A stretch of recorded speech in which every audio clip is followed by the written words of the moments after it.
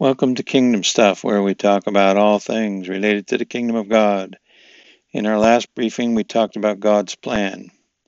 In Matthew 11, verse 4, Jesus describes what the Kingdom of God looks like. The blind see, the lame walk. The good news of His kingdom here and now is being proclaimed. How much He loved His creation that He sent His Son to reverse the mistakes of Adam's disobedience.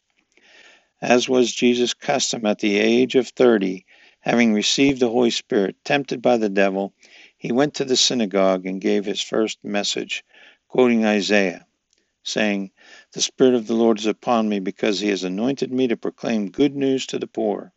He has sent me to proclaim freedom for the prisoners and recovery of sight for the blind, to set the oppressed free."